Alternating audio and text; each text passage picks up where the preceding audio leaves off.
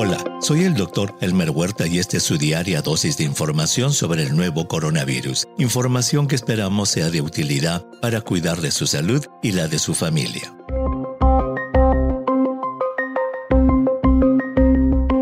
No hay duda de que la pandemia puede analizarse desde muchos ángulos. Obviamente, el campo de la salud humana individual es el más relevante y la carga de la enfermedad COVID-19 se mide diariamente en número de casos y muertes. Además de la salud física, la salud mental de enfermos y no enfermos es otro elemento muy importante por considerar. Pero tan relevante como la salud individual es el campo de la salud pública. La pandemia ha desnudado la precariedad de los sistemas de salud que no dan abasto para atender las necesidades sanitarias de las poblaciones a las que sirven.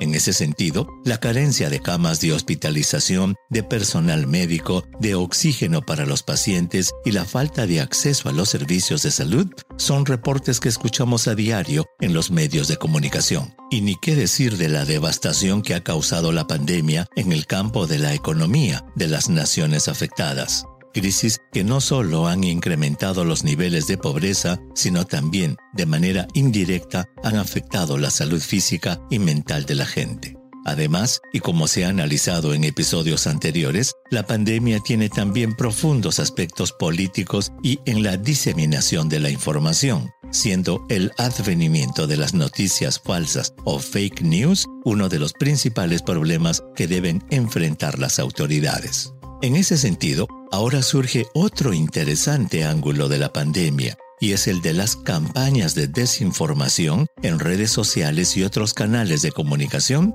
que aparentemente ha montado Rusia para desprestigiar a las vacunas de Pfizer y Moderna y promover su propia vacuna Sputnik V, es decir, una especie de guerra fría, pero de las vacunas. Primero reportada por el diario The Wall Street Journal el 7 de marzo y luego corroborado por el Departamento de Estado de Estados Unidos a CNN, la información dice que plataformas rusas de noticias están diseminando noticias falsas relacionadas con las vacunas, en especial la de Pfizer.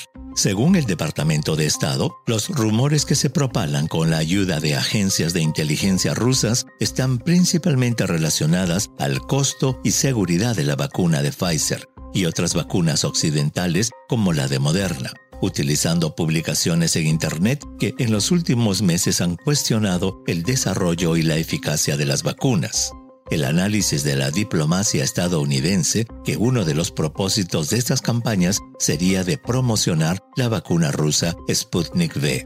En uno de los ejemplos de desinformación, estos sitios hablan de una mayor frecuencia de parálisis facial en las personas vacunadas, asegurando además que Estados Unidos ha apresurado el proceso de aprobación de la vacuna de Pfizer. Debemos subrayar que aunque entre los vacunados se ha reportado un pequeño número de efectos secundarios, las vacunas son abrumadoramente seguras y efectivas. Otros rumores falsos aseguran que en su afán de acelerar su desarrollo, la vacuna fue impulsada irresponsablemente por Bill Gates y el Dr. Anthony Fauci, director del Instituto de Enfermedades Infecciosas y Alergias de Estados Unidos. Un argumento que no es nuevo. Según un informe del German Marshall Fund, un centro de estudios de políticas públicas de Estados Unidos, a publicarse el 15 de marzo y revisado por el Wall Street Journal, de más de 35,000 tweets de medios estatales y gubernamentales rusos, chinos e iraníes sobre temas de vacunas, desde principios de noviembre hasta principios de febrero, 86% de tweets rusos son negativos con respecto a la vacuna de Pfizer y 76% son negativos con respecto a la vacuna de Moderna. Aunque el número de lectores de esos medios de desinformación es pequeño, los funcionarios estadounidenses dijeron que muchas veces sus noticias son recogidas y amplificadas por otros medios rusos e internacionales. Es decir, esas falsas noticias sirven como siembras de otras falsas noticias.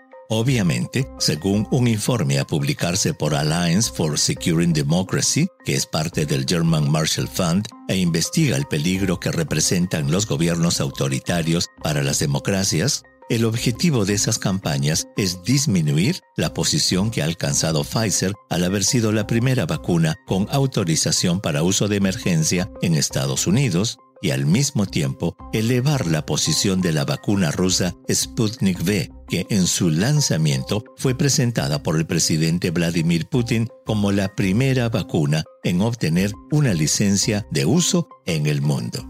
No hay duda de que este tipo de campañas son parte de la generación de noticias falsas o fake news que circulan en el mundo y terminan llegando a teléfonos, tabletas y computadoras de millones de personas.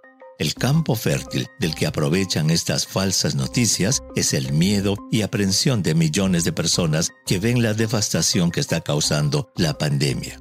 Sin duda, aprovechan también las ansiedades profundamente arraigadas sobre la eficacia y los efectos secundarios de las vacunas, que en algún momento influye en la gente y hace que en algunos lugares alrededor del 50% de la población rechace las vacunas. Recordemos que en la mayoría de las encuestas que se hacen en el mundo, la preocupación por los efectos secundarios es una de las principales razones por las que las personas rechazan las vacunas. Se entiende entonces por qué el sembrar dudas con respecto a su seguridad es el método más seguro para aumentar el rechazo de las vacunas en general y las de Pfizer y Moderna en especial. La moraleja de este reporte es que debemos tener cuidado con lo que leemos en el Internet, debiendo siempre buscar medios confiables que basen su información en ciencia y evidencia.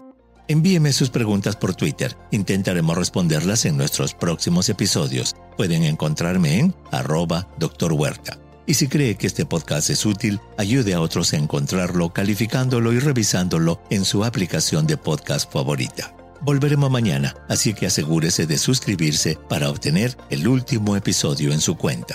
Y para obtener la información más actualizada, siempre puede dirigirse a cnnespañol.com. Gracias por su atención. Chao.